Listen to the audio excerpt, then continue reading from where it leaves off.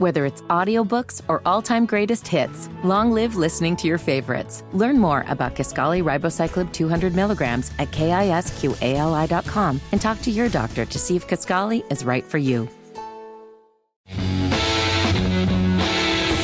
Well, that interview was something else. So, here's the thing.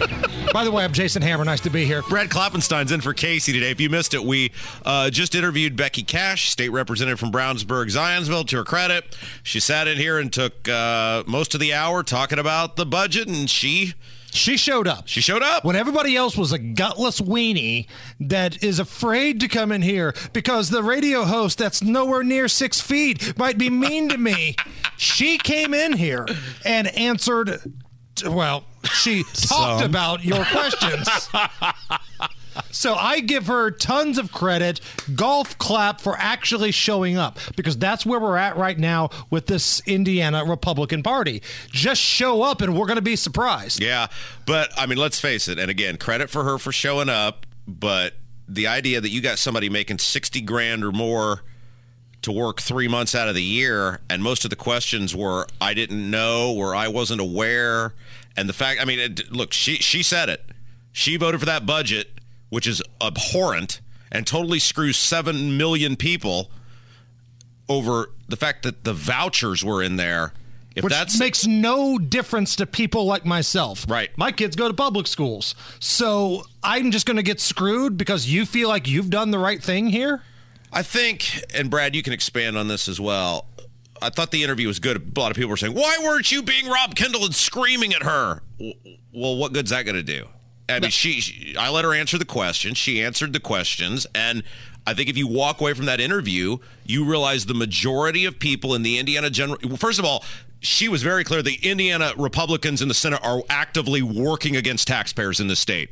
I mean, that's her interpretation of it, basically. I mean, they are ruling the roost over there, and they hate you if you're a taxpayer. Well, kudos to Mike Young for actually walking out when they wouldn't give him time to read the budget bill. He's like, all right, rules say that if I'm here, I've got to vote. I'm not voting on this thing. I haven't had time to read it. I'm out. And I'm sure everybody can sleep easier tonight knowing that it wasn't a pay raise, it was an appropriation. Boy, that was bad, wasn't it? Oh, that... Yeah. And then she admitted, well, yeah, we could have voted just to not give ourselves money. and it's like, again, kudos, she's the only person with the guts to come in here and answer these questions. Right. She's got bigger you-know-whats than the dudes in that building. Boy, if you're a big, tough military guy like Jim Lucas, who is totally petrified to come on this show, and you look at that and say, the woman came in here and answered all the questions and didn't care. Now, again, it wasn't a good look, but at least she was here. And look, I know you and Lucas have your thing, but it's not just him. It's everybody. Sure. Like from the top to the bottom of the state of Indiana. I'm sure if any Republican was willing to come in here, sit in the chair, you'd have a conversation with them. Okay, so you guys are honest brokers. I obviously loathe these people with a passion I can't even describe, even though I get 3 hours to describe it every single day. But I think if you walked away from that interview, you had to realize a couple things. The average rank and file senator and state rep has no idea what's going on. They have no idea what they're actually voting on. They don't understand most of it, and they certainly don't understand the ramifications. Did I in any way misinterpret what you heard her espouse during that interview? She is a freshman, I believe is what she said. Right. She is a newbie. But yeah, that's kind of the takeaway here.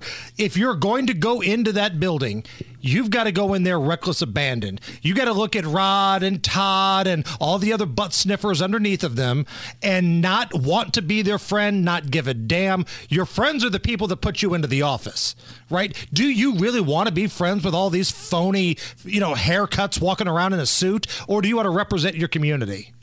And I look at what I'm going through right now with the Brownsburg Community School Corporation being as untransparent as possible. They admitted in a public hearing for 8 years trying to destroy our street. I had a week to figure it out. You know what I did? Because it was important to me. And this is why I don't really buy her excuse that I didn't know. Because you know what? It's important to me to save my street and stick my boot as far up the backside of the Brownsburg Community School Corporation as I can for trying to destroy people. So I learned about it and have spent the past several weeks making educated arguments to the people who are the deciders because I give a damn about it. So what happens next? Okay, because it's easy for you and us to all sit in here and bitch and moan and complain, and at the end of the day, as Jim Carrey once said, bend over and take it up the tailpipe here. So what happens next? What's your solution to situations like this where new people have no idea what's going on and the experienced veterans are taking you to the cleaners? No. You can't. All the incumbents have got to be voted out. And I include her in that because she had 7 months to prepare. It's not like you just get elected and walk in there. She was a Republican in a heavily Republican district. She had 7 months between when she won the primary and when she started serving, almost closer to 8 months. That's no excuse to not know all of this stuff. You're making $60,000 or more to learn this stuff. That's a hell of a part-time job. At my part-time job I'm at, I don't make anywhere near that, and I know how to do the things. It took me about 3 weeks to learn how to do the things. When I was elected to public office, I had the same lead-up she did, and I wrote the largest municipal property tax cut in state history my first year in office. So it's bull that these people claim, well, I didn't know. And if you don't know, don't vote for it. Would you sign a mortgage without knowing it? Would you sign on for a car loan without knowing about it? Would you sign your kids over to a daycare without knowing what they do? No, that's such a lame excuse. So is it a fair statement to say that if there's somebody listening right now that's thinking about running, trying to primary one of these folks that already has a gig, would they have your support? Oh, absolutely. Any incumbent's got to go. Unless you're on a watch list or you have a photo of in a post office. Yeah, absolutely. And the property taxes are the issue. That is the issue. Is gas tax in there too? Well, absolutely. But that if you can raise a few bucks and you can coherently go out and articulate your position and knock on doors, you can win. These people are not her. Becky's not an arrogant person. She's an uninformed person, as we kind of learned. But these people, most of them, are so arrogant and believe they're entitled to this that if you will put the work in and you can get on 2 or 3 core issues and not get off those, you will win. We get the phone calls every day and the emails every day.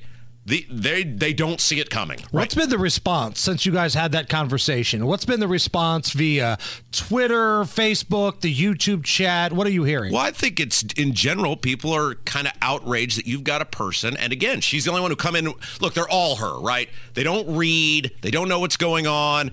She may have read and doesn't understand. Either way, it's the same thing. And again, Senator Young was the one that said, if you're not giving me time to read this, went full Dennis Miller, I am out of here, threw up the paper and walked off. And I think people are outraged by that. But that's why I was glad she came in, because I knew that would be the response. There's no need for me to go off the rails on somebody who's kind enough to come in here. I'm going to let the person speak for themselves. And I believe, and Brad knows this, as he's been around this a lot longer than I have, that's what the State House is. It's a bunch of people who don't know what's going on, and they're going to be bullied and strong-armed by the Flanders brothers into doing whatever they say to do. And a conversation that we had yesterday with the FOP president, Rick Snyder. You know, we were talking about crime yesterday, but I think politics is the same. You've got a media in this city that wants to be buddies with these people. They want to be invited to the balls and the dinners and cocktails, and they want to be friends with these people so they can get the access, and nobody wants to hold these people's feet to the fire. It's such a soft media market here. Even in Chicago, as blue and as liberal as Chicago is, they brought the heat to Lori Lightfoot. And I'm willing to bet that a lot of the media in Chicago probably votes blue too, but they went after her. You don't see that here in the state of Indiana. Yeah, and Micah said it earlier too, and it bothers me when they say, well, these new people, they get buffaloed by leadership. Bull. You don't work for leadership.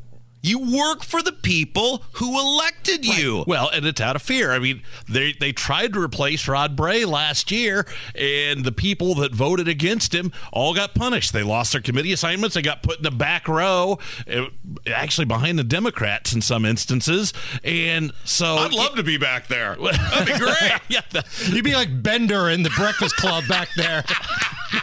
Hey, you've got a great, we just ran out of time, but the final segment of the show today, can you come and read this letter you got from the Hogset people? Well, I'm not on the mailing list, but like you would say, I've got birdies. Yeah, this is great. A dramatic reading of the letter Joe Hogset sent out asking for money? Yes. All right, we'll see you. All right, Brad Kloppenstein in for Casey. It's a Kendall and Casey show, 93 WIBC. Foxy lady.